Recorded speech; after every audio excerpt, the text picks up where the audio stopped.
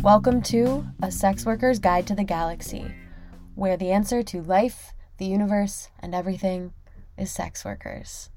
I'm your host, Parker Westwood, and I'd like to take a minute to thank all of the new listeners. There was an article that came out recently in Thomson Reuters by Christine Murray, and the amount of listeners to this show skyrocketed. So welcome, and thank you for listening. There's a lot of different ways you can support the podcast. You can tell your friends about it. You can post and tag us in social media.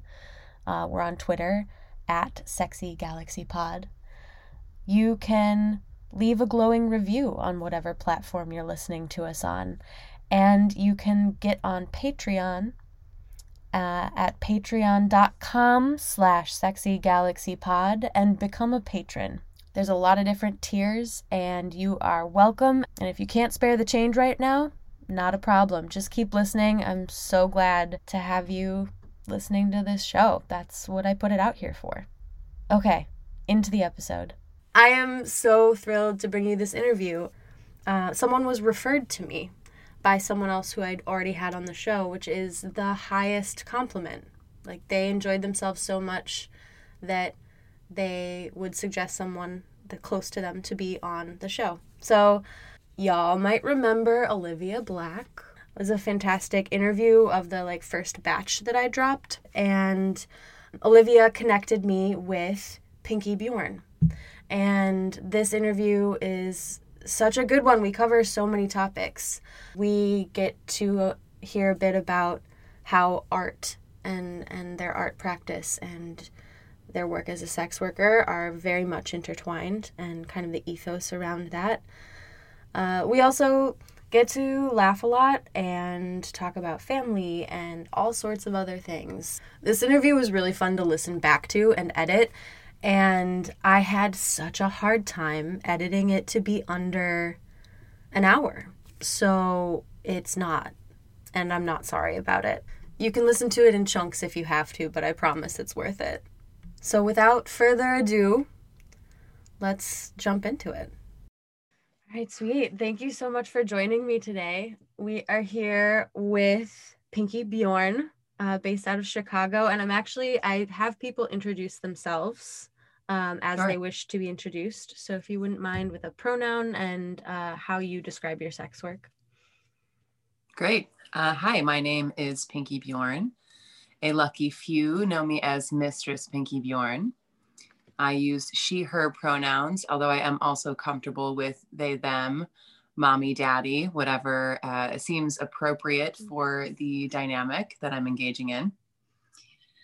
And how do I describe my sex work? I call myself a femdom and a multimedia artist. Those things are interlaced for me, so I mention them together.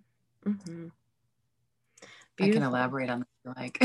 Yeah, let's take a moment to do that. I'll ask you how you got started in a little bit, but I would love to hear more about this interlacing of art and sex work.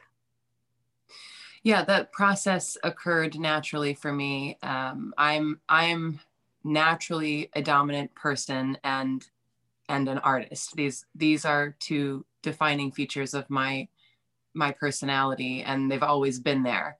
So to disconnect them is impossible. And also, kinky people are creative people. I mean, that's how you come up with all of these weird ideas of what to do to each other.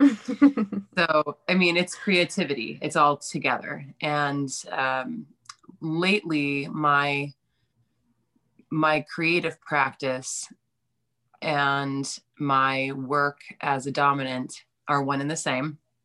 And I've been focusing on documenting my kinky moments whenever it's appropriate. You know, not everyone obviously wants me to take photos during a scene. That's fair. Quite the opposite of what is appropriate some of the time. But that doesn't mean that those scenes don't feel like creative expression to me, and that they don't feed the ultimate goal of, you know, producing unique photographs that are based on kinky lifestyles. But I am very lucky because I have a couple of play partners that are very much interested in allowing me to put them in whatever kind of predicament and then take pictures. So Love that's that. kind of what I'm loving right now. Yeah. Oh, I'm so here for that. It makes me think about both the healing element. I've been really obsessed with this like healing element of BDSM and kink. Mm. But also like art is and being creative is inherently healing in my opinion too. And Oh, I so agree. yeah, so like the connection between those two seems real natural in my head. Absolutely. And one of the things that one of the things that we're all dealing with in BDSM is shame. Mm-hmm. And there's nothing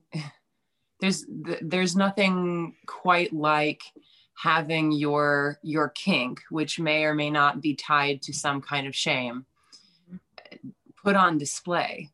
And being on the other side of the camera, that's a vulnerable moment. And Yeah. being a submissive in a scene is a vulnerable moment, and combining those things can be quite powerful. But then to see yourself made to a piece of art, made into something beautiful, that can be a really transformative experience. And that's what I've seen happen with some of my subjects, and what I hope will continue to occur as I get better at what I'm doing. I love subs as subjects. Has a nice ring to it. Um, yeah, that's beautiful. I also think it's a different kind of trust, similar but different, to Mhm. allow someone to see you and turn you into art and like Mhm. see your shame. Yeah, hold that space and also create a piece. So that's a really beautiful thing. I love seeing those two together. Why don't you tell us a little bit about how you got into sex work? Because I think from our Sure. correspondence, it also ties into art. So I'm excited to It hear about does, it. yeah. Yeah. Like I said, I'm a naturally dominant person. I've been kinky. You know how kinky people will tell you they'll, when I was 8 years old, this Oh yeah. gorgeous woman stepped on my foot with a high-heeled shoe, and now forever. Yes. I've always asked people, do you know the origin? Do you remember something? And it's so often between the ages of 8 and 12. And I think really it's just creative people when they're developing sexually. It doesn't go the vanilla way always. So that's really my story with becoming kinky, is that I was a child. I would develop these games, and some of the games that I came up with when I was a kid, I could just play in session today and they would be just as sexy. Yes. So and living a creative life. My whole family are artists, actually, so it was a creative childhood in general, and that was also part of my developing sexuality. So they were all interlaced. And when I was in my 20s, that whole decade, I was just trying to figure out how to make a living as an artist, how to do something creative and make a decent living. And Mhm. then my kinky life was just, my private life. And and a lot of artists do this thing where, for a while you're making a living on the art that you're making and you're selling it and people like it. And then you get a new idea and they don't like that idea as much. So then you Mhm. feel like you kind of have to make the thing that they were liking. And then all of a sudden now you're not making the work that you want to be making. You're Yeah. just making a living. So then you're like, well, if I'm just going to be making a living and not making what I want, then I'll just be a barista or whatever. And then I can make whatever I want nights and weekends. Only you Yes. can't, because it's fucking exhausting to be a barista or work in retail or whatever. So then you're not making any arts. Then you're like, okay, well, I guess I'll go back to making the art that people wanted to buy and selling that. And it's like this ping pong thing where you're like trying to figure out how to find this balance between needing to eat and pay rent and Mhm. having this creative need. Excuse me. You're good. So I did that for a decade or so, a little more than a decade. And you try everything. And at one point, there was this, I think it was the year I turned 30. A few things happened at once. And I just sort of realized that I was doing sex work sort of accidentally. Mm-hmm. One of the things that happened was I took a figure modeling job. And I took the job because I loved the artist. And I found myself in this classroom setting. There's 15 people in the room. I'm naked. They're all staring at me. But my rules are the most important thing in the world. They're absolutely respecting my boundaries. I'm queen. Mm-hmm. No one there can do what they came there to do without me. Yeah. But they're sexualizing me and they're objectifying me and they're paying me. Mm-hmm. So I was like, as a kinky person, I was like, I think I kind of like this, it's kind of sexy. And, Yes. but also at a certain point, I realized this is sex work. This is people paying to look at you naked, and they're sexualizing me. I mean, I want to say for the most part, the ways that they were sexualizing me, they were keeping them to themselves. I mean, anybody can see it, but there wasn't a lot of inappropriate behavior or anything like that, but that's what goes on. Mm-hmm. And so that was, at the time, I didn't really realize that it was sex work. Mm-hmm. But around the same time I was taking this art class, it was called the photographic essay. Mm-hmm. And it was like a 2-part class. You do the studying of other photographic essays, and then you make one.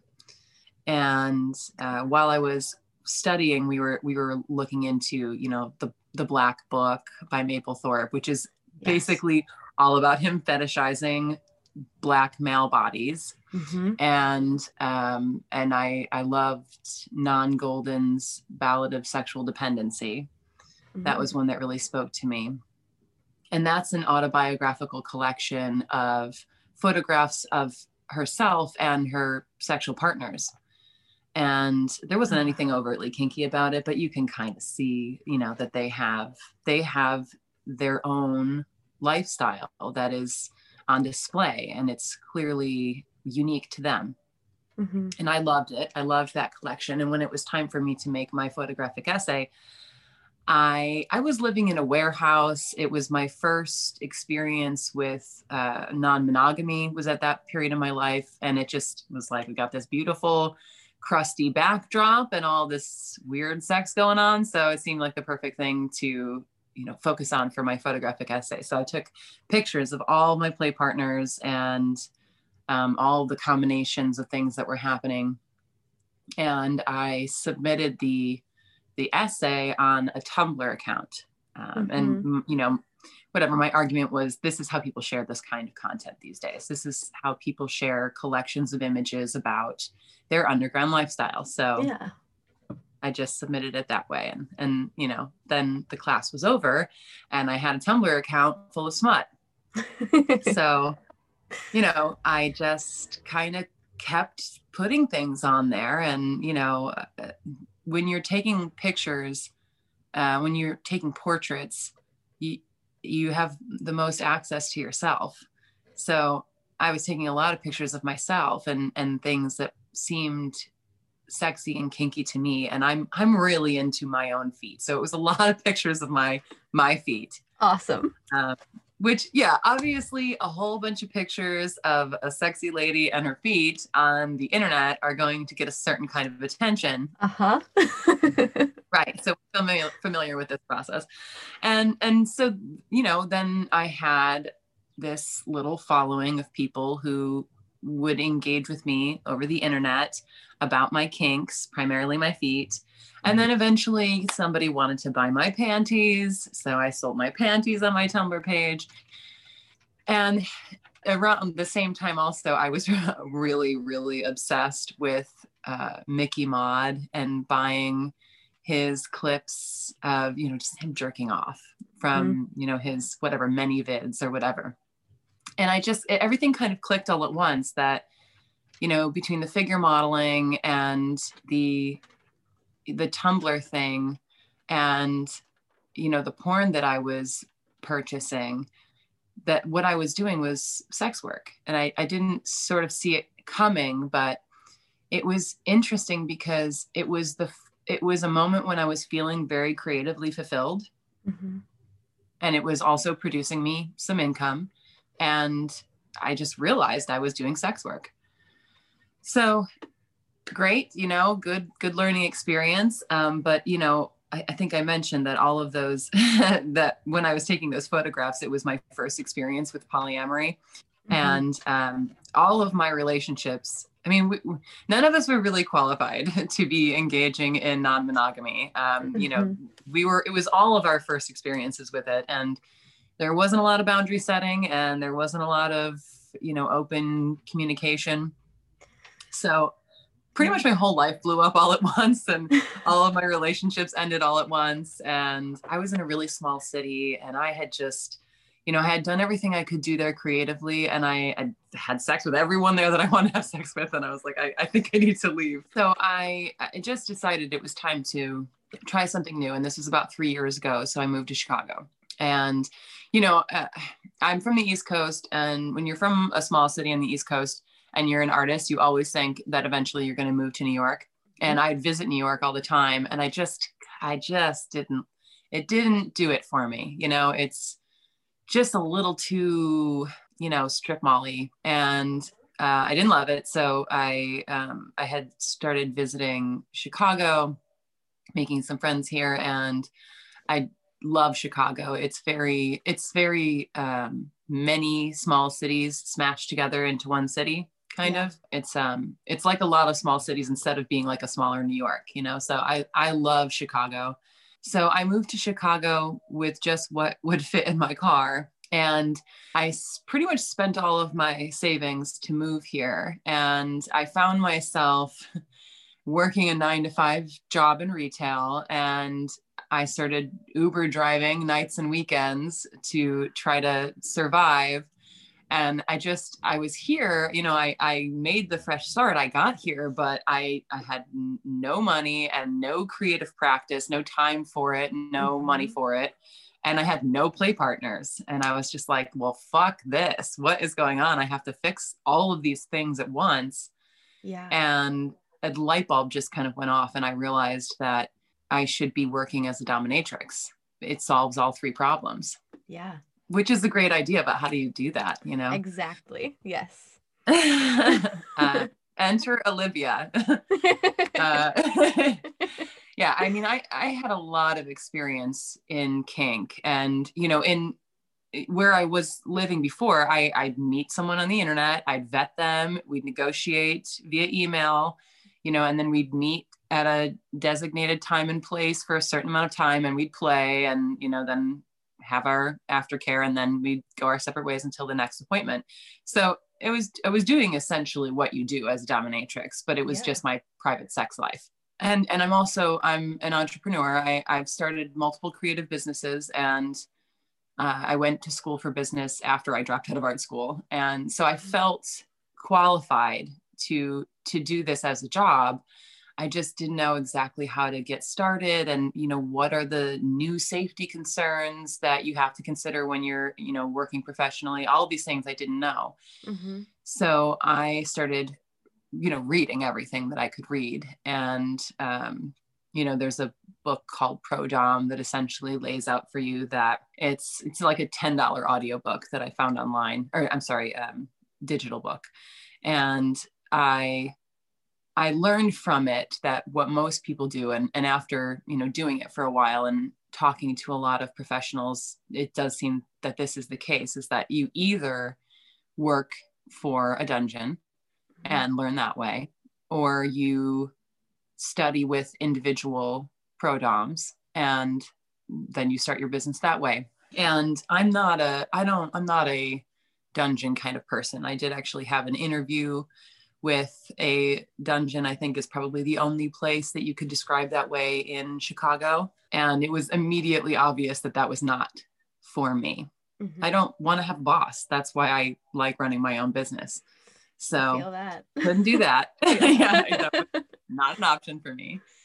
So I started reaching out to professionals whose online presence and their website and their Instagram and their Twitter looked like they were running the kind of business that I wanted to run.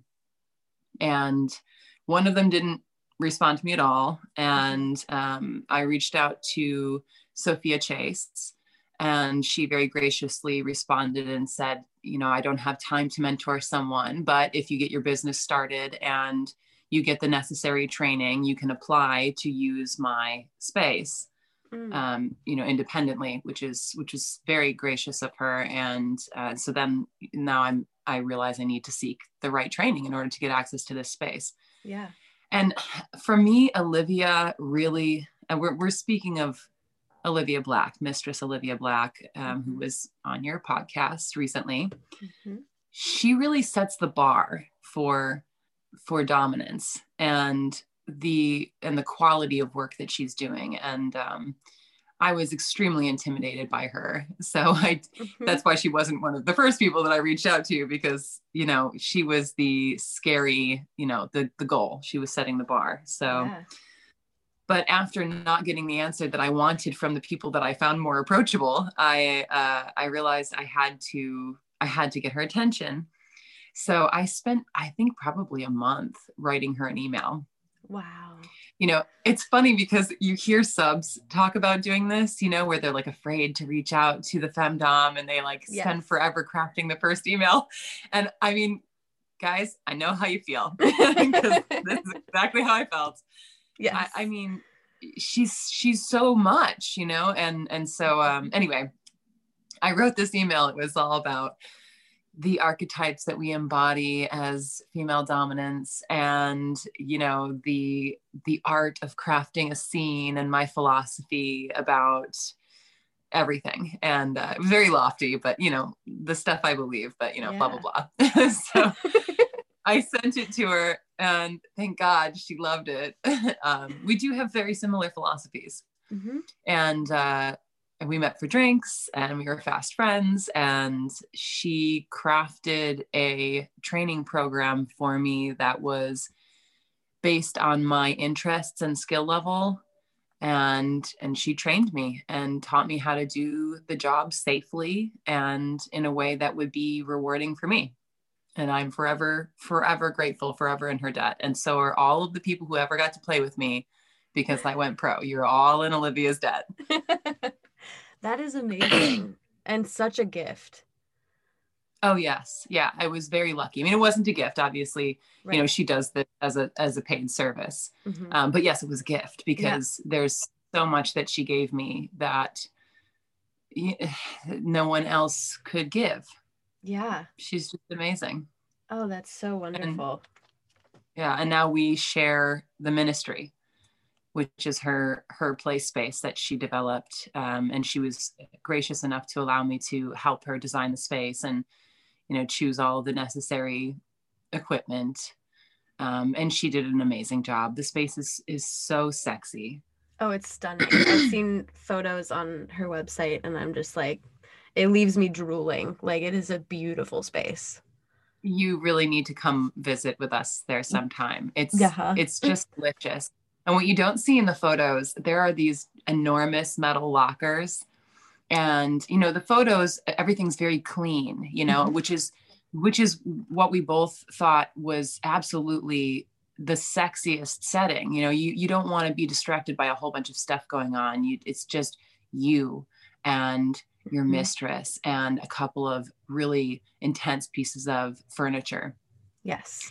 But there's these huge lockers. And when you open the lockers, there's just, I mean, it's just this incredible array of different torture devices and toys and things. It's just, yeah, it's wonderful. Everything in the world that I could ever want is one big room. It's just so wonderful to be there. It feels incredible to play there. Oh, that's so dreamy. Yeah, I can't wait to see it personally. Yeah, it's on my list to come visit. I wasn't going to share this. I might edit this out of the podcast, but who knows? But I had a dream with both you and Olivia in it. And you and I hadn't even really spoken yet. That I had come to Chicago. And we were all able to play. And it was really wonderful. I was just wow. Let's just make your dream a reality. Let's please do that. Yeah.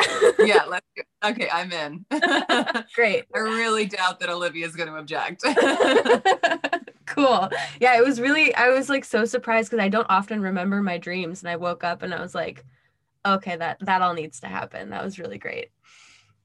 So Yeah, that sounds incredible. Let's do it. cool. Awesome. Sometimes the best scenes come from some weird dream that you had, that Agreed. it's the weirdest ideas just kind of come up, and your subconscious sometimes just knows what you really desire. And Yeah. so Because I love. our conscious mind Mm-hmm. has so much judgment. Mm-hmm. Yeah, I agree. The subconscious, like dreams are very telling. Mm-hmm. That's why I keep my journal right next to my bed. So if I wake up, I can just spew it all out. And then later when I'm conscious, I can read it and try to figure out, what is this? Yeah, all the sentence fragments and yeah. Yeah. So that I love the origin story. I love that you were able to connect with Olivia Black because that seems like such a logical connection in my mind. Like Mm. you two seem, yeah, it's a really great pairing. Um, I agree. We're so different, and yet we have so much in common about the way that we look at the world and what we do together. oh, absolutely. Yeah, it's really beautiful. And I didn't realize that you two share the space, so that's awesome.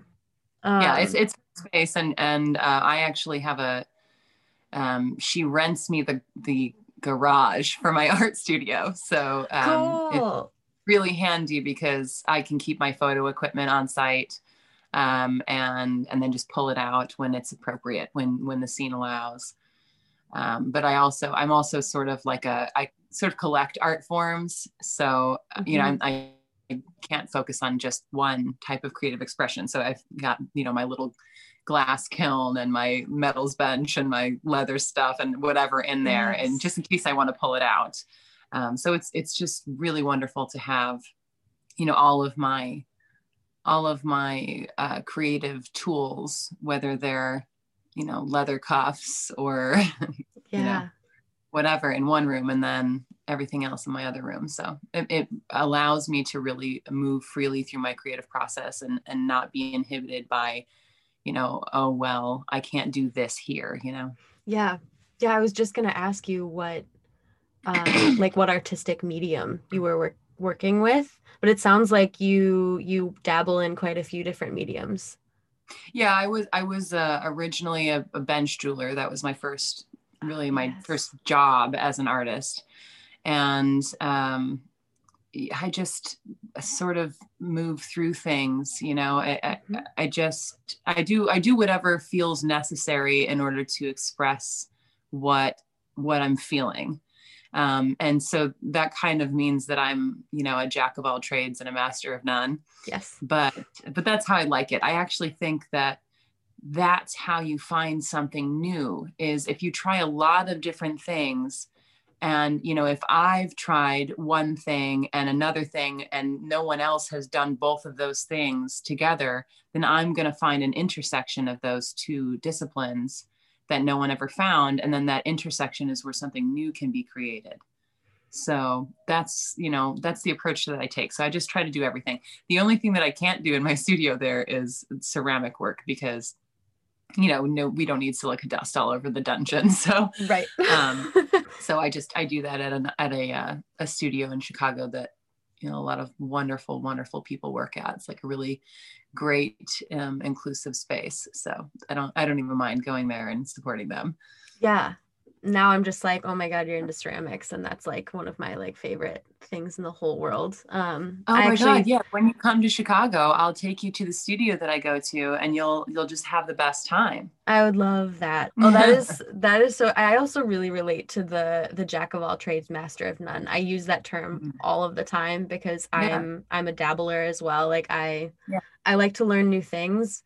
And some could say maybe I have a fear of commitment or something where like I No, you're a multi-potentialite. thank you. I love Yes, that. you're a multi-potentialite. You have the potential to do a lot of different things, and you absolutely should.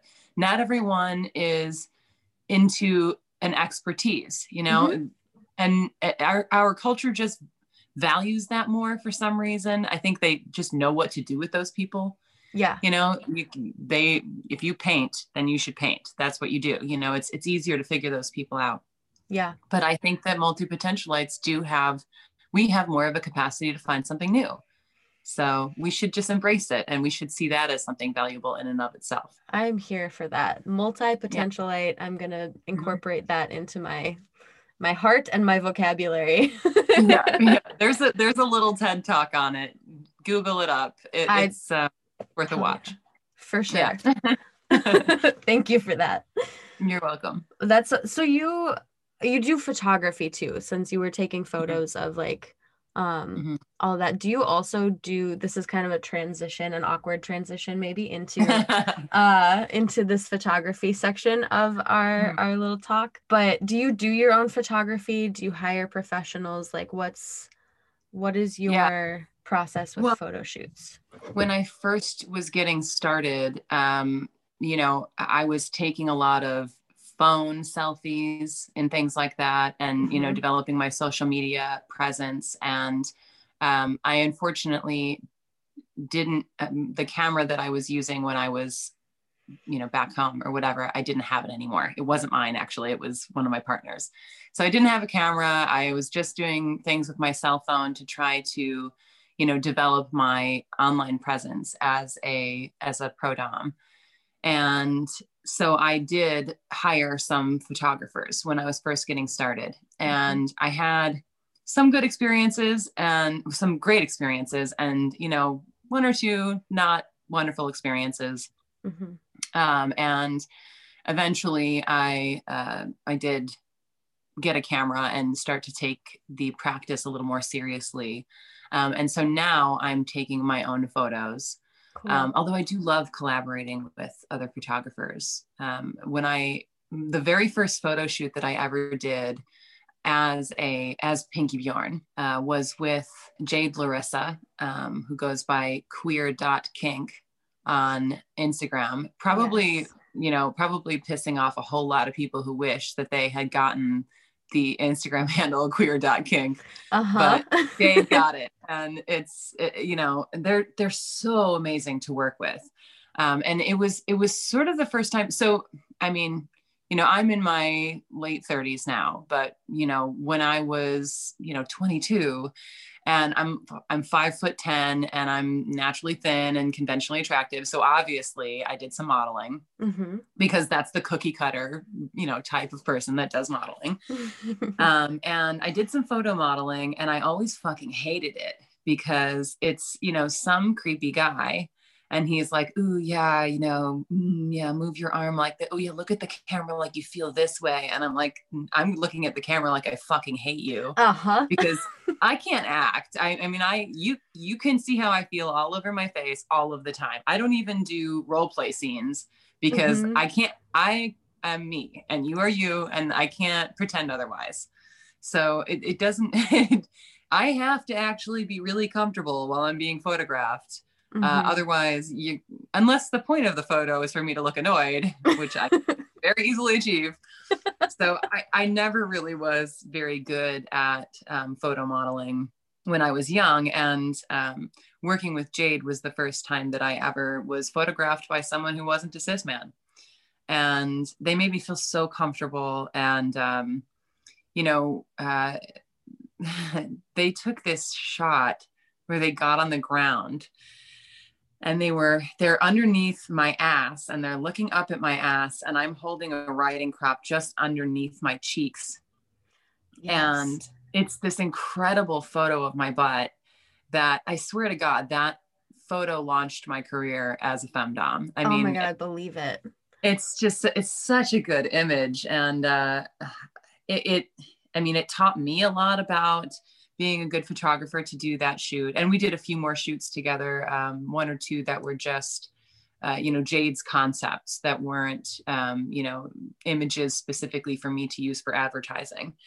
And then later we had this session where this guy hired Jade to photograph our session. And it was the first time I was ever seeing this client. They had, you know, they said, I want to take pictures of you in the scene. I want someone to take pictures of you. And I said, well, only if you hire my friend Jade to do it. Yeah. And And then the guy showed up like an hour late for the session. Obviously, I no longer see this client, Right. because I don't stand that kind of disrespect.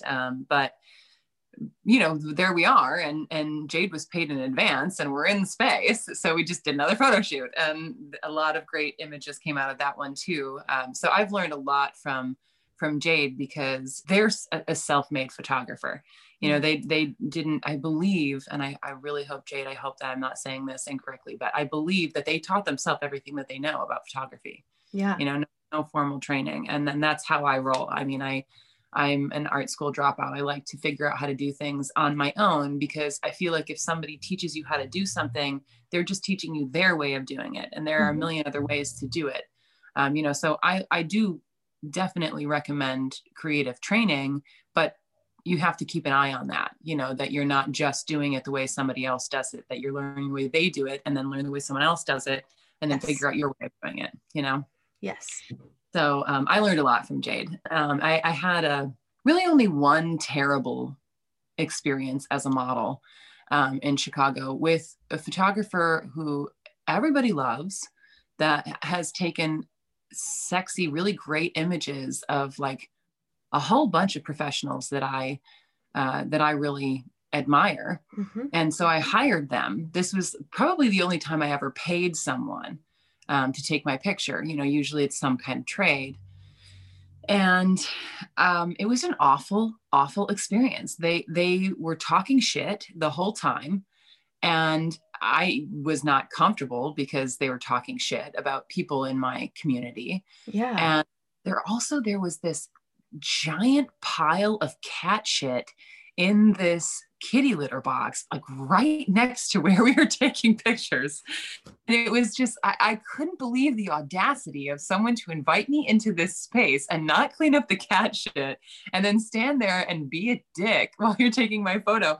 And so I really didn't get hardly any photos from, sometimes I use like a crop from one of the images that I got from that shoot. But it really put me off of hiring cis men to photograph me ever, or paying for images. I mean, I would absolutely pay someone who wasn't a cis man to photograph me, but I just don't do it anymore. And I'm sure that there are plenty of cis men out there that are taking great photos and are treating people with respect. But I looked at the situation, and it really wasn't even just that there was cat shit there, or that he was talking shit. It was, I'm never going to feel comfortable like being vulnerable the way that you need to be vulnerable in order to take a great photo, with a cis man. I'm never going to feel that way.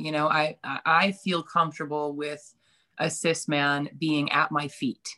I don't feel comfortable being, on the more vulnerable side of that exchange. I mean, obviously when you play, you're both vulnerable, right? But I like there to be a clear negotiated power exchange, and that's not the situation in a photo shoot. So I just don't deal with cis men in photo anymore.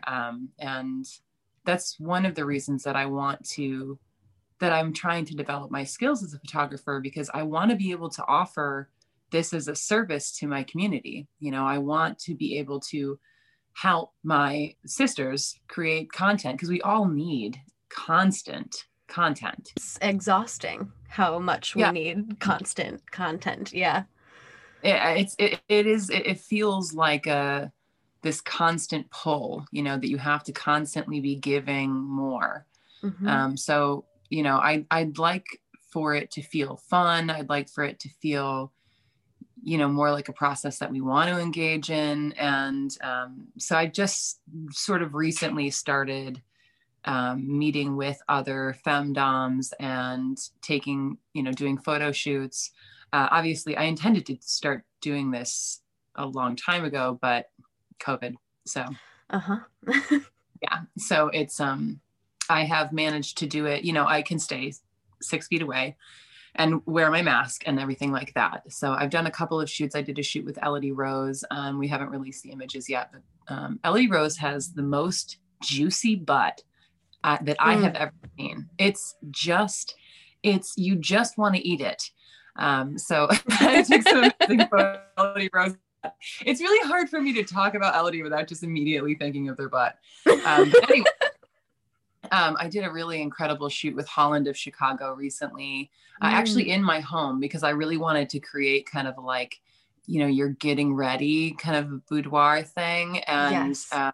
so the play space was a little bit too sterile for that vibe. So we actually did it in my bedroom.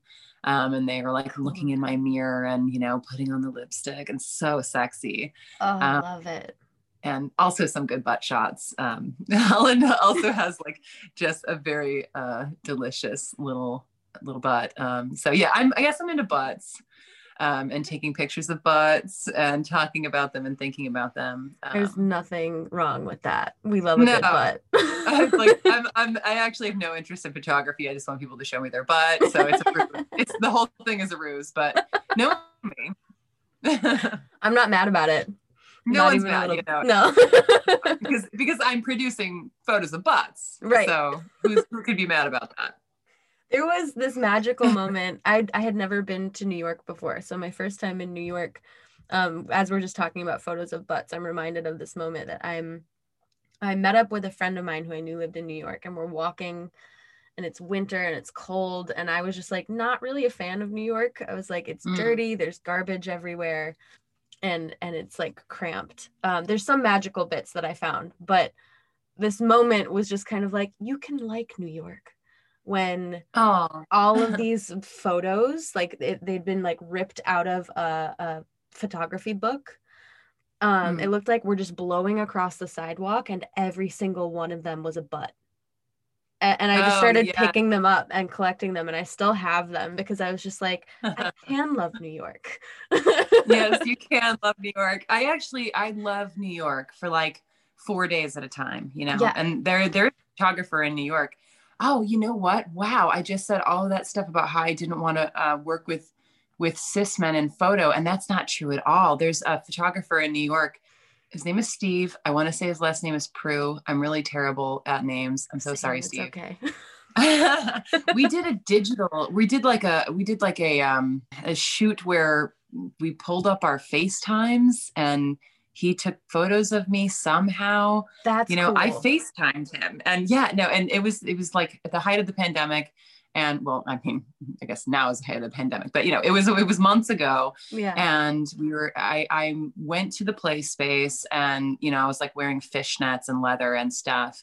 And I just set up my phone, and then he had his laptop open. I don't really know what the technology situation was on his end, but he managed to get these incredible photos of me and just some really good butt shots. Yes. And they were just, it was a great shoot, and he was so much fun to work with. And so professional, but also, made me feel sexy in a not creepy way. So yeah, that's someone that I would go to New York to work with, because he's just like so talented. If he was able to get these really great photos of me with our phones, I can only imagine that would be a shoot. And I've been following him forever. I loved his work, and I reached out to him to do the shoot that way, because he was, on the internet going like, I don't know how we do this these days, but let's try some kind of, socially distant phone shoot thing. And I was like, yeah, fuck yeah. How do you do that? Yeah. Let's try that, and that's like, what's the upside of all this madness is it really does force innovation. Yes. Some of the time it forces you to do OnlyFans, and we don't love that, but some people do. So yeah. If some people have certainly discovered that OnlyFans is exactly the business for them. So, yeah, there's some upside. To each their own, and definitely some upside. And I've heard of photographers doing the like virtual photo shoot, and I'm always so curious about like how that works. I'm glad you got to do that. I've also had some like weird experiences with like cis male photographers, but also some really good ones. Yeah. So I think it's a toss up. It really depends on the person or where they're at that day even. Yeah. I don't go out and give a bad review to the photographer that I was talking about having a terrible experience with, because they were clearly having a bad day. I could tell by the things that were coming out of their mouth that they were having a bad day. Right. And it was a bad experience, but this is someone that I got, references from, that I checked to see if Yeah. they were a good person to work with. I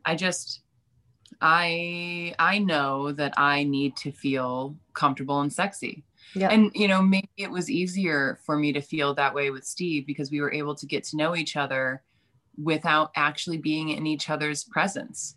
Maybe that was a great first introduction, because I didn't have to feel, whatever that I feel about someone being in my space.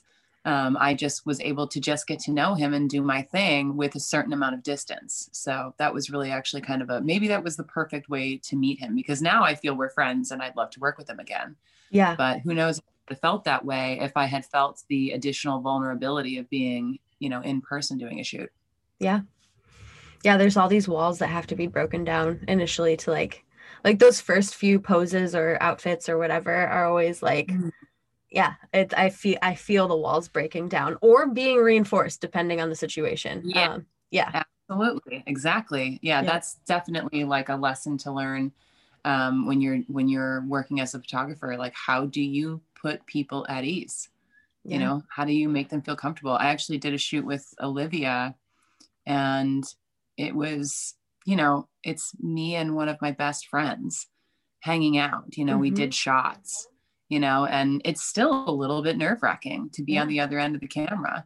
But, it's doing shoots with people that you really know and that you care for. It's a whole other thing, so I think that maybe in this therapy session that is this conversation, I have taken away that as a photographer, I want to learn how to do that. I want to learn how to put people at ease. Yeah. Well, if it makes you feel any better, I feel really at ease. I know you're the one being interviewed right now, but like I feel at ease talking to you, so that's really nice. I'm sure it comes with its own set of nerves being the interviewer. Uh-huh. Yeah, Right. I think so. I'm always like, am I talking too much? But that's what editing's No, for. I think you're great at this. Okay, good. Thank you. Yeah. We're gonna do another awkward pivot because I don't know how to pivot from Cool. photography to talking about family and coming out. So that is how I'm going to do Oh, it. geez. Yeah, that's Yeah. right. Okay. I'm just like, I I remember thought that about this was. it and I was like, I don't know how to do this. Oh, God. I know. So are you prepared to enter this part of our conversation? Sure, yeah. And actually, I wish if I had thought about it beforehand, we could have talked about how I did a lot of my early modeling stuff with my sister.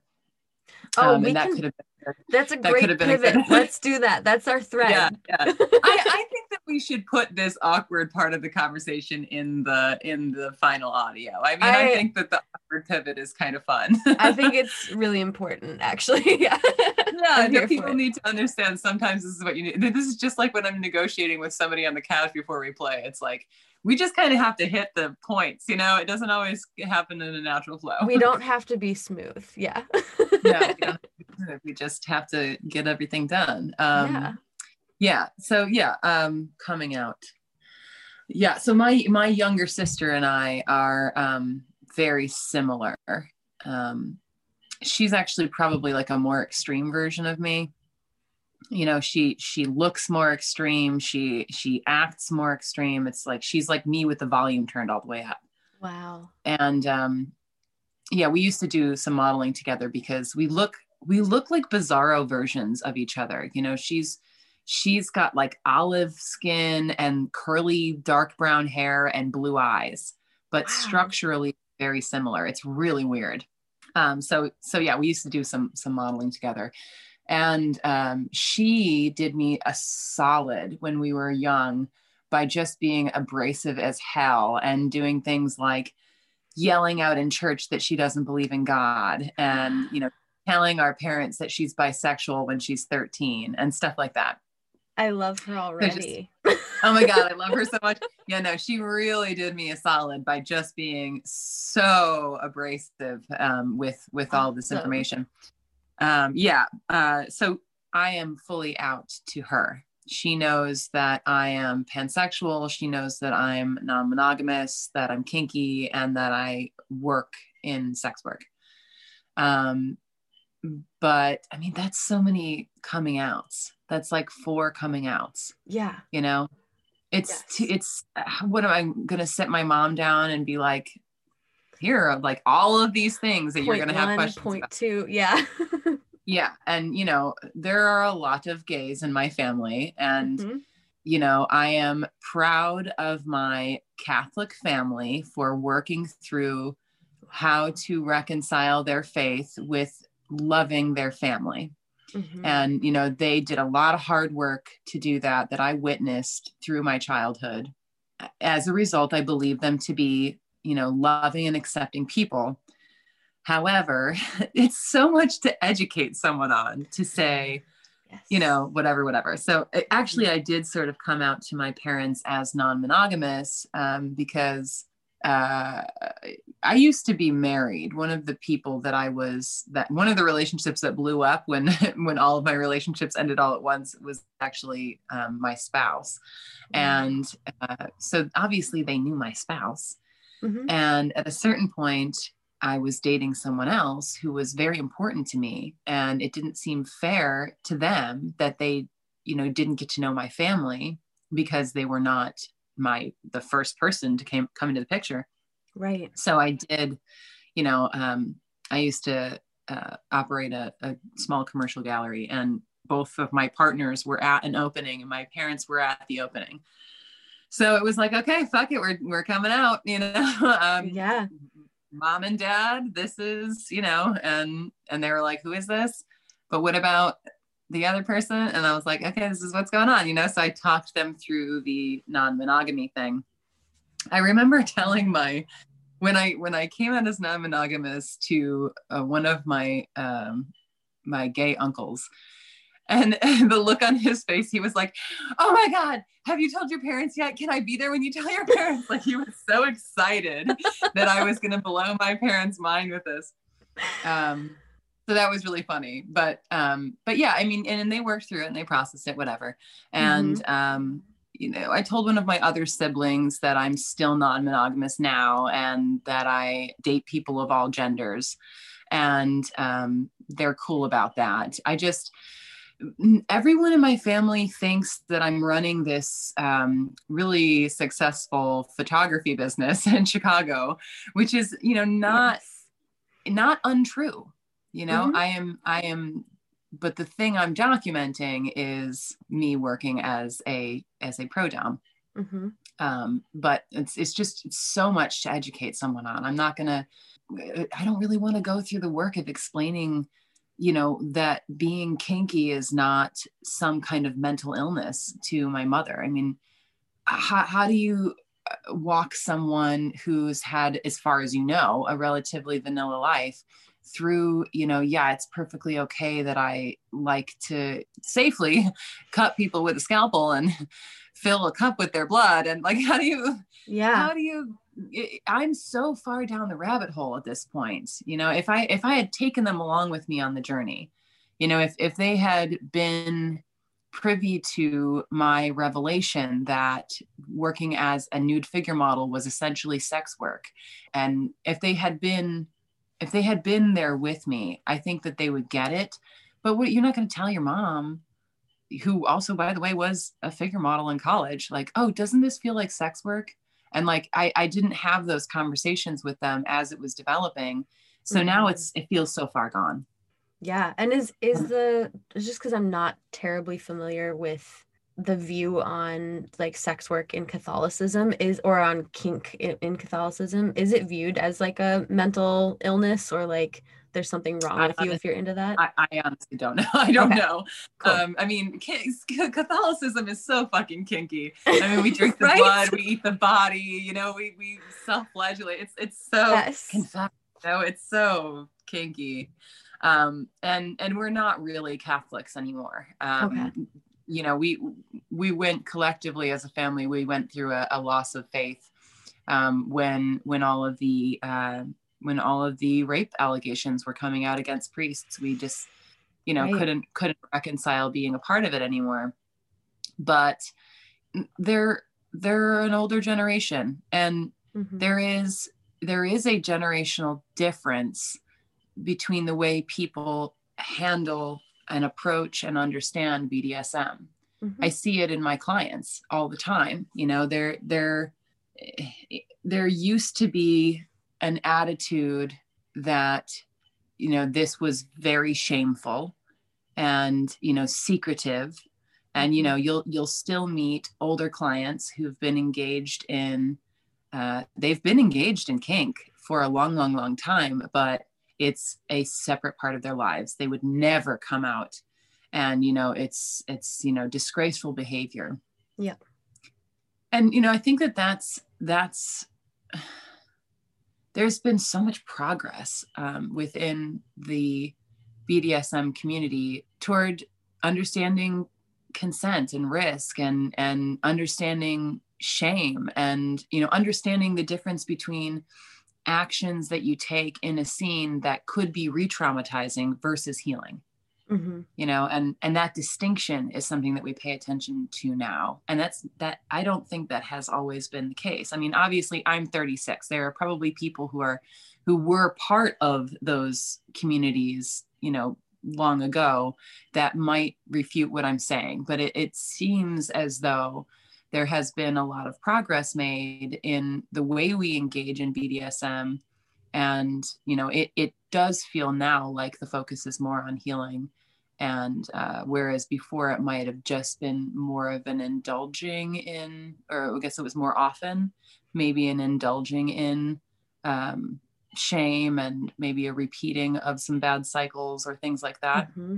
And that's still going to be the opinion of my parents, Mm-hmm. that, you know, if I'm beating people and getting off on it, that there must be something wrong with me, you know? So, yeah. I think you're very correct. Or it seems like in my observations too with my clients and just like knowing the BDSM world that things have shifted. I think in the world too, things are more, we have more verbiage around trauma and where that sits in our body and the healing process. So I think of course that's going to transfer over into BDSM and kink, where it's like, oh, we have more of this language and can be more aware of when things are re-traumatizing or when we're dissociating, when we should actually be like more present.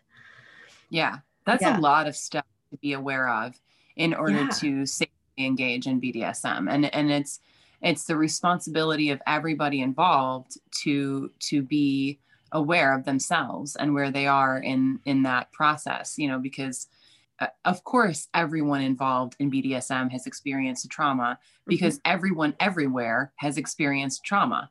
So, you know, it's just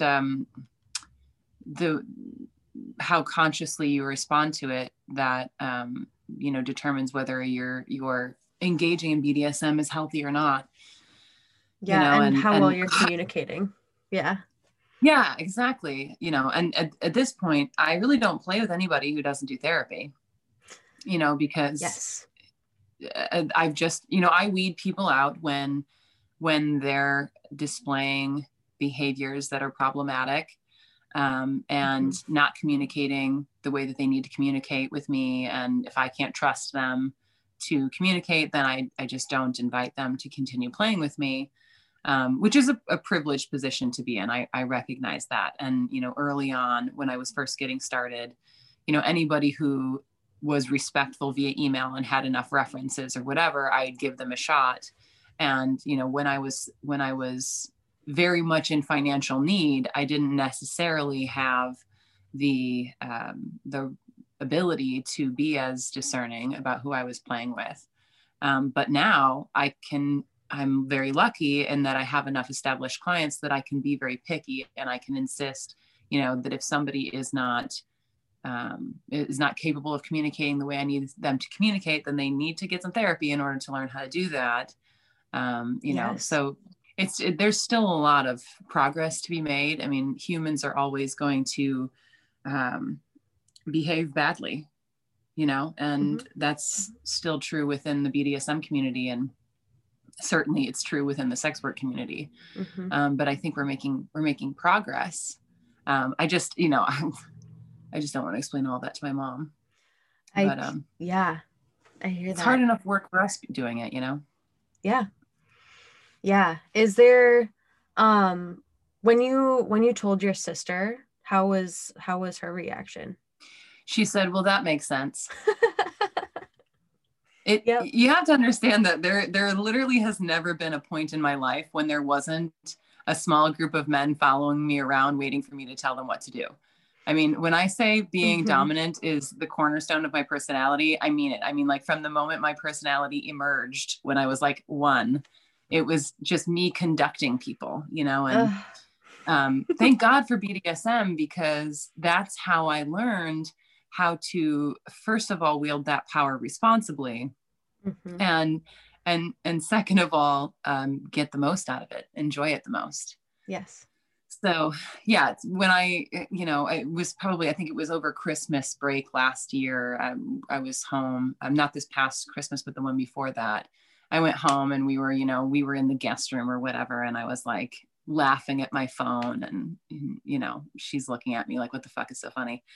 And I was like, well, I just got a photo from my domestic sub, and they are cleaning my kitchen in the apron that mom made us for Christmas last year.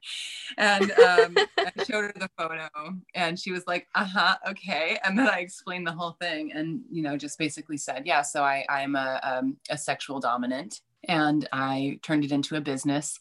And, I don't love the term dominatrix, but it is the term that people understand the most. Hmm. So, and she was just like, oh, that makes sense. And it just does. I mean, if you've known me growing up and you see that, I was like the head of a club, and there'd be like boys everywhere, like, what do we do now? Just it's just always been like that. So I just finally figured out how to make the most out of it. Yeah. Oh, that's Yeah. wonderful. I do think that you can teach dominance. And I do think that you, like, for some people, it's in there naturally and you have to unearth it. Just because you hear a lot of professional dominants talking about how it's just always been the way that they are, which is what I'm saying. It's just, it doesn't mean that you can't become that if that's what you want to become. Oh, agreed. Yeah, absolutely. You have to embrace it. I feel like there was probably a point where you had the option to choose whether to like embrace your dominance Mm. or par it back. Oh yeah, and I've Yeah. I've chosen to par it back at multiple points in my life, and Hmm. obviously now I can see that that wasn't, I can't say that I have regrets, but I wasn't serving myself by choosing that. You experiment with different ways of being, and you have to find the one that makes you happiest, and this is what makes me happy. That's so great. Just to kind of bring it back to family a little bit and like coming out. I came out to my family over COVID. Um, Oh, wow, because wow. I found it, yeah, it was, I mean, my family is a little, they're not Catholic. My father is atheist and my mom is spiritual, but like agnostic. Um, Mm. I was like baptized Lutheran just in case, and Yeah, just in case. Yeah, yeah, exactly. yeah, Just in case there's hell, let's just yeah. get I rid of mean, maybe we want to do it. this, and so like I wasn't too afraid of them disowning me, but it got to this point where it was just too hard to hide it with Mm, the struggle with COVID, and we were talking more often because we're all mm. worried that like maybe this will be the last time we talk to each other. So I was just like, I'm having a really hard time keeping this from you, and I don't want to keep this from you. And it, like when you were saying like you've learned how to wield this dominance in a way that like is pleasurable and also gets you what you need and want in life. Right. Like it's hard when we can't share that with the people closest to us. Like Definitely. it was such a relief to be able to tell my parents, even though they were just kind of like, uh-huh. And like we haven't really talked about it since. Yeah. I um, kind of feel like it's possible that my family completely knows, because they're nosy. They're really, I mean, they're not nosy. We share everything, yeah. and no one has really asked. The last time I was home, my mom did say, why haven't I seen the photos that you're taking? And I was like, well, let me show you a couple. So I showed her a few self portraits that were of me, and they were of a sexual nature. Hmm. It wasn't like a full frontal cunt shot or anything, but I showed her, me in a gas mask and a thong or whatever. Yeah. And I told her about a photo shoot that I did with Elodie Rose, where they were leather clad. And, I explained that Elodie has a leather kink, so there was some hinting that happened, and then the questions just stopped, Yes. and I feel that it's possible that we're doing a don't ask, don't tell thing, Yes.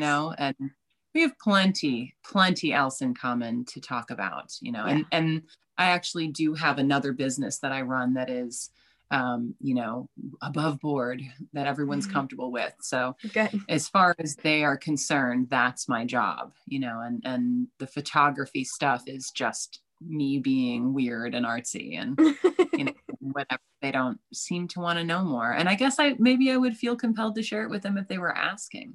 Yeah. Yeah, I think that's what did it for me with my family, where they were asking enough questions where I was just like, all right, I'm tired of coming up with shit. Like, yeah, I'm just gonna, yeah. I don't know. I value honesty, but I also value privacy, and I don't like it when my mom talks to me about her sex with my dad, and that's the other thing about all of this, is it's not just coming out about my job, it's coming out about my sex. And I don't want to talk about that with my mom. It's kind of none of her business if I get off on people sucking my toes. She doesn't want to know that.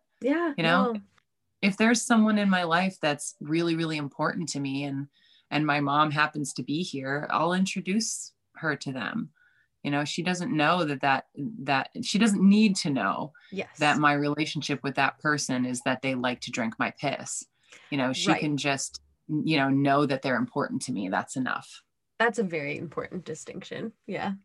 Yeah. I mean, come on now. I don't think that she's a judgmental person. I don't think that my family would disown me if I told them. I think about how much I want to know about them, and that's what I share.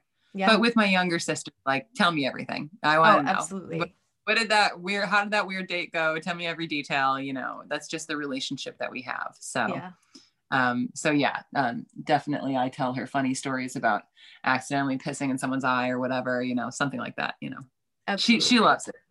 She'll eat it up. But, I mean, it's nice to have that relationship, because it definitely makes me feel like I get to be my authentic self. But I like being the version of myself that I was to my family, the kid. Yeah. Is there on the topic of family, is there anything that like you wanted to talk about that came up when you chose that topic? No, I actually was going to tell you at the beginning of this interview that I didn't want to talk about family, because I reread the questions this morning, and I was like, oh, I don't know why I said I wanted to talk about family. I don't want to talk about family, but I'm comfortable with everything that we just discussed. Great. Good. I was like, when I was looking over the questions that you sent me, or like the topics that you sent me, I was like, oh, I got shit to say about that. And then I thought about it again, and I was like, I don't want to say shit about that. But it's such a tricky topic, Yeah. There's so much there that it just changes from day to day. Like one day you're like, yeah, family, I got shit to say about that. And then today you're like, nope. Yeah. This conversation has gone very differently than how I practiced, but that's fine. That's just, I'm a pretty vulnerable person. I'm pretty comfortable being myself, and I'm also pretty comfortable admitting when I fuck up. So if it turns out I said something that I feel very differently about in a week, then I'm happy to just publicly admit that. It's not a problem. Yeah, I feel the same. I think it's an important practice. Yeah, well. I change my mind a lot, so I'm very practiced at it. My subs will attest to that. What my sign are you? Are always trying to keep up on that. I'm a Cancer. Okay, great. I love that. Does that mean something to you? Well, I have an affinity for Cancers. I really love them. Okay. I also know like not to piss them off. So I really try not to, because that's a Cancer. Yeah, the whole thing with astrology freaks me the fuck out, because I don't get it at all. But whenever somebody says something to me about like somebody like did my chart, and it's all fucking spot on. It's creepy, but like I'm just not going to learn all that stuff. There's so much stuff to learn. I'm It's just, so you know, much. I've just yeah. started doing this, like, the way I've learned astrology is by asking people what sign they are. Mm, And then like connections have been made because it's just like very socially yes. Yeah. observable. Yeah. And then as I've gotten comfortable with that, I'm just like, oh, so like what's your moon and rising? And then now I'm like, oh, okay, I'm getting a little deeper. Yeah. So it's I been don't know, like, but I have a screenshot of it on my phone that I can send you. yeah, please, Because please people do. ask you so often these days, you know? Somebody asked me to send my chart because they were making me a cake, like a custom cake. And they were like, oh, can you please supply your like whatever chart? And I was like, what is that? And I had to like Google what they were asking for. And then I was like, oh, and then I had to ask my mom when I was born and Yeah. do the whole thing. And then I sent it to them. And then they made me this beautiful cake that I loved. And I was like, do I love the cake because it's made for I don't know what's going on here. But it was a good cake. I mean, it was a I really also good feel like cake. it's if you're dating in the queer sphere or like the queer realm at Mm, all, like you have to know at least your sun, moon, and rising. I I just do. But that's what I like about dating from a dominance perspective is that I'm just like, no, no, I don't do that. And everybody's like, okay, you don't do that. all right, sounds good. Yeah. That makes me really happy. Should we did you wanna you had mentioned in our email correspondence about being in the lifestyle and then moving into pro. Did you have any thoughts you wanted to share about like the difference between lifestyle and pro? Oh my gosh, yes, that has been such a strange journey. Yeah.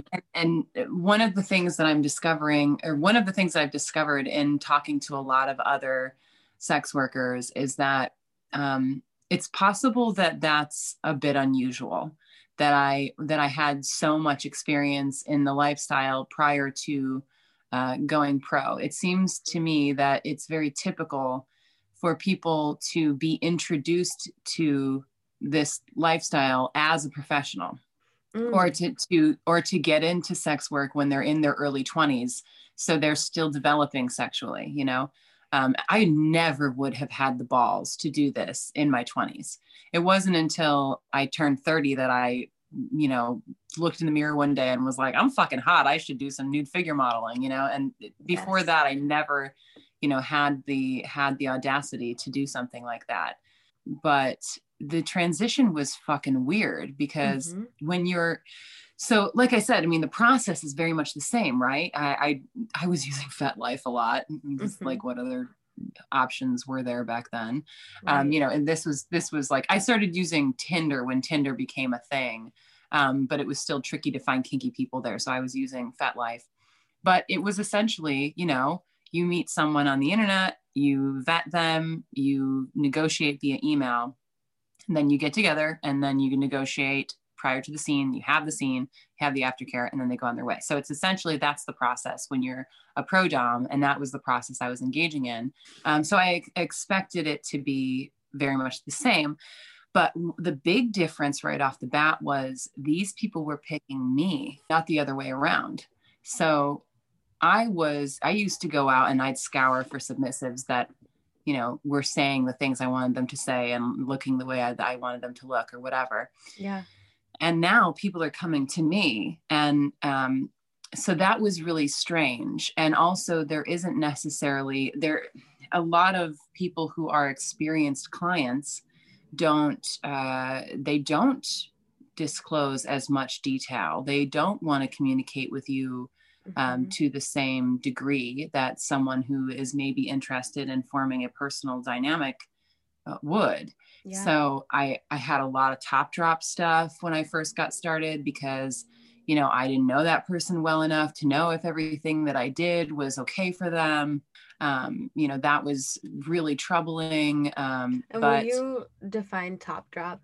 oh yeah. Yeah. So I can define top drop the way I understand it and the way I Mm-hmm. experience it, which is essentially an equivalent of sub drop, that dominance experience where, you know, you have that high in a scene, Mm-hmm. and then you can experience an equivalent low after a scene. And it can be, that evening or a day or two later or whatever. And a lot of people will describe it a lot of different ways, but essentially I have an anxious or panic response when I'm reviewing the scene in my head, and I identify moments when I might have caused harm. Mm-hmm. And even though I have this like obsession with, whether or not I'm causing harm. And I don't always trust the people that I'm playing with to know themselves well enough to tell me whether or not I've caused harm. Yes. So, this is my shit, I deal with in therapy, whatever. But it is the responsibility of a dominant to, try to understand their play partner well enough to know what behaviors are going to be sexy and feel good, and what behaviors could be causing them, psychological or physical harm. Yeah. So I was used to being able to spend a month, emailing with someone.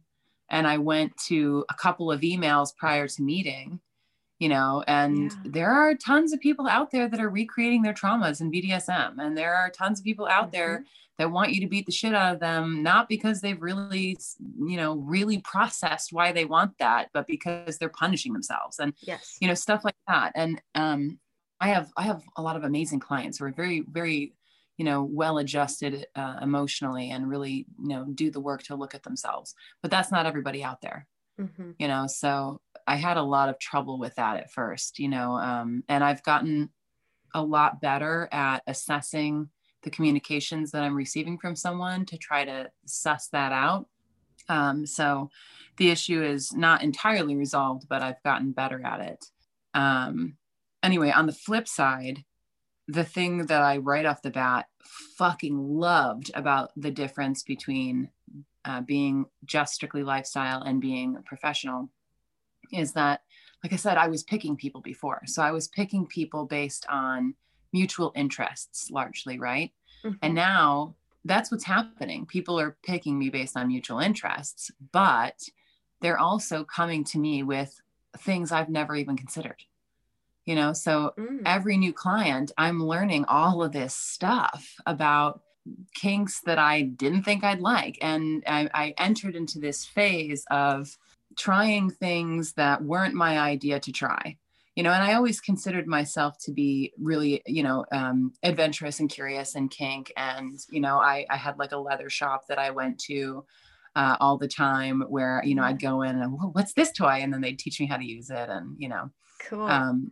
but I was picking the stuff, it was my interest that was driving my exploration.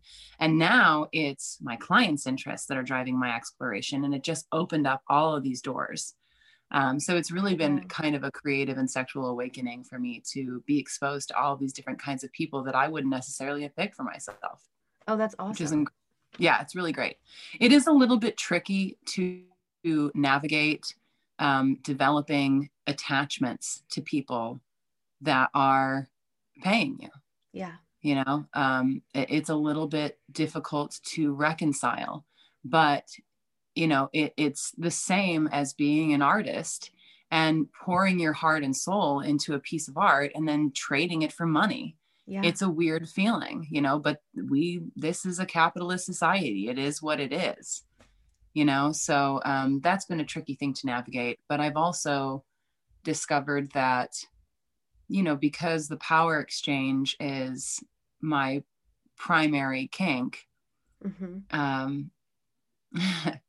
people giving me money really turns me on. It's they're giving me their life. I mean, when you trade your life for money, that's what we all do. You go out there, you work, they give you money, that's your time, that's your energy. And then they're just giving it to me. It feels really, it makes me feel very powerful. And I love feeling powerful. And a big part of my attraction to kink is that I grew up resenting that I feel very powerful and in control. And I'm a woman. And that's not how the world treats me. And I resent that. And I love a power exchange in kink because they acknowledge that this is my rightful place. Yes. And so that power exchange reaffirms my self-image. And there's nothing that does it as successfully as them handing me an envelope full of money. Yes. Yeah. So it's been a whole educational journey that I'm still on. Yeah, because I feel like the definition of like what is the difference between lifestyle and pro is still like it's more of a feeling than anything you can actually describe. The difference is money. Yeah, the difference is money. And honestly, it's not even that always, because there are plenty of like, tell me the difference between a personal relationship, a personal kinky relationship where one person has the responsibility of handling the bills with their job and the relationship that I have with my clients. It's really not that different. There's the logistics. That's what's different. Yeah. It's also, you know, who you would choose to play with or whatever, but not even always that, you know? So the difference between pro dom and lifestyle really depends on the dom. Yeah. All right. Should we do our rapid fire questions? And I don't want to take up too much of your afternoon. Oh, you're fine. I'm going to put on pants because I am going to leave when we're done with this conversation and go get a test. But yeah, cool. I guess I decided that it's time to put on pants. It's like almost 3:00 in the afternoon. So pants time. Pants time. But yeah, hit me with your rapid fire. Okay. Vanilla or chocolate? Chocolate. Pancakes or waffles? Waffles. I think we're wearing the same pants. Books or movies? They're so good. That butt. Speaking of butts. Yeah, it's my literal moneymaker. Yes. Okay, books or movies? Ooh, books. Mm-hmm. Favorite place you've ever been? Wow. Oh, shit. That's a really hard one. Mm-hmm. Favorite place I've ever been. I went to Kauai once. Oh. Which is a smaller island in Hawaii. And the second I got there, I went for this 8-mile hike up a mountain, which I don't recommend. I definitely got elevation sickness. Oh, no. But when I got there, I was at the rainiest point on the planet, I believe. Ooh. And that's probably my favorite place I've ever been. That sounds magical. It was like being on another planet. I love that. A book from your mandatory reading list. Real Service. I wish I could remember the authors off the top of my head, but it's a DS couple who wrote it, and it explains the service kink. I do make my clients read it. Very cool. A secret talent. A secret talent. I'm so forthcoming when I think I'm good at something. I don't know if I've kept any of my talents secret. Okay. I'm actually a really good cook.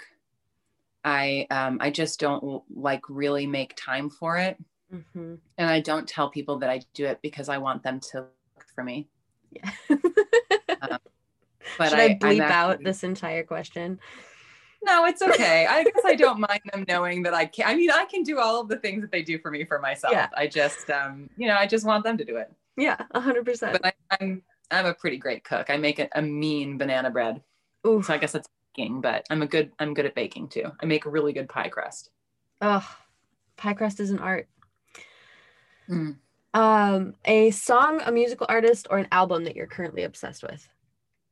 Ooh. Christine and the Queens. Yes.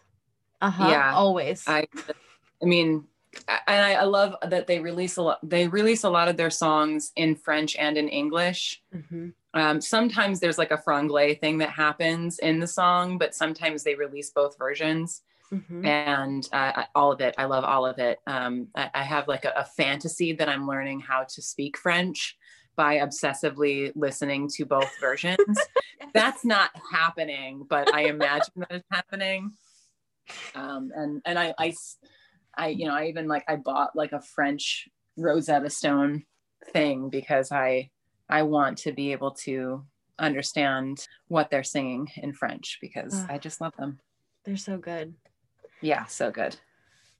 Finish this sentence. Good sex is whatever the fuck I want. Yes. I don't know how to answer it any other way. That's perfect. If you had one superpower, what would it be? I kind of want to live forever. I feel like I'd regret it, but that's what I want. Eternal youth, eternal life. That's so good. That's not one we've gotten yet. And what's something simple that brings you joy? A bath.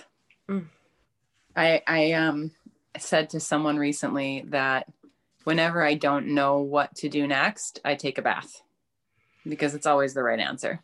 Yeah. That is a solid first step to finding the yeah. Yeah. Well, so cool. That's the end of the rapid fire question. And I love your rapid fire questions. Those are really cute questions. Thank you. I like ending with those because it just feels really good. Yeah, it wraps it up nice. Yeah. But thank you so much for taking the time. This has been really great and it's so cool to get to know you. And I do want to come visit in Chicago very soon. Yeah, you should, because I'm going to next time I'll want to ask you a whole bunch of questions. Deal. That is an absolute now you know deal. Me better than I know you, so we got to do it the other way. Anytime you want.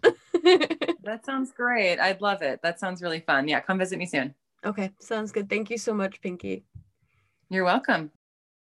And that is my interview with Pinky Bjorn. I hope you all enjoyed it. I know this is a longer episode than usual. But I couldn't trim out all of these like transparent moments of awkward transitions and like vulnerability, and the conversation was so juicy. So I just couldn't leave any of that out.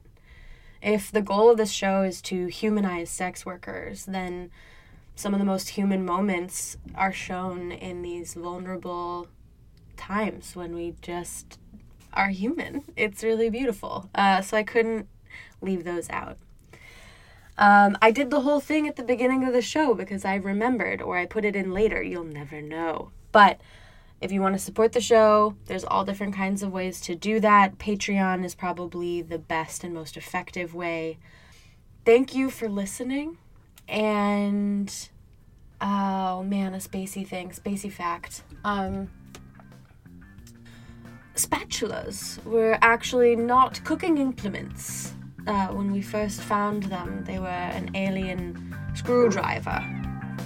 So when you're flipping a pancake next time, remember, they're actually just screwing it.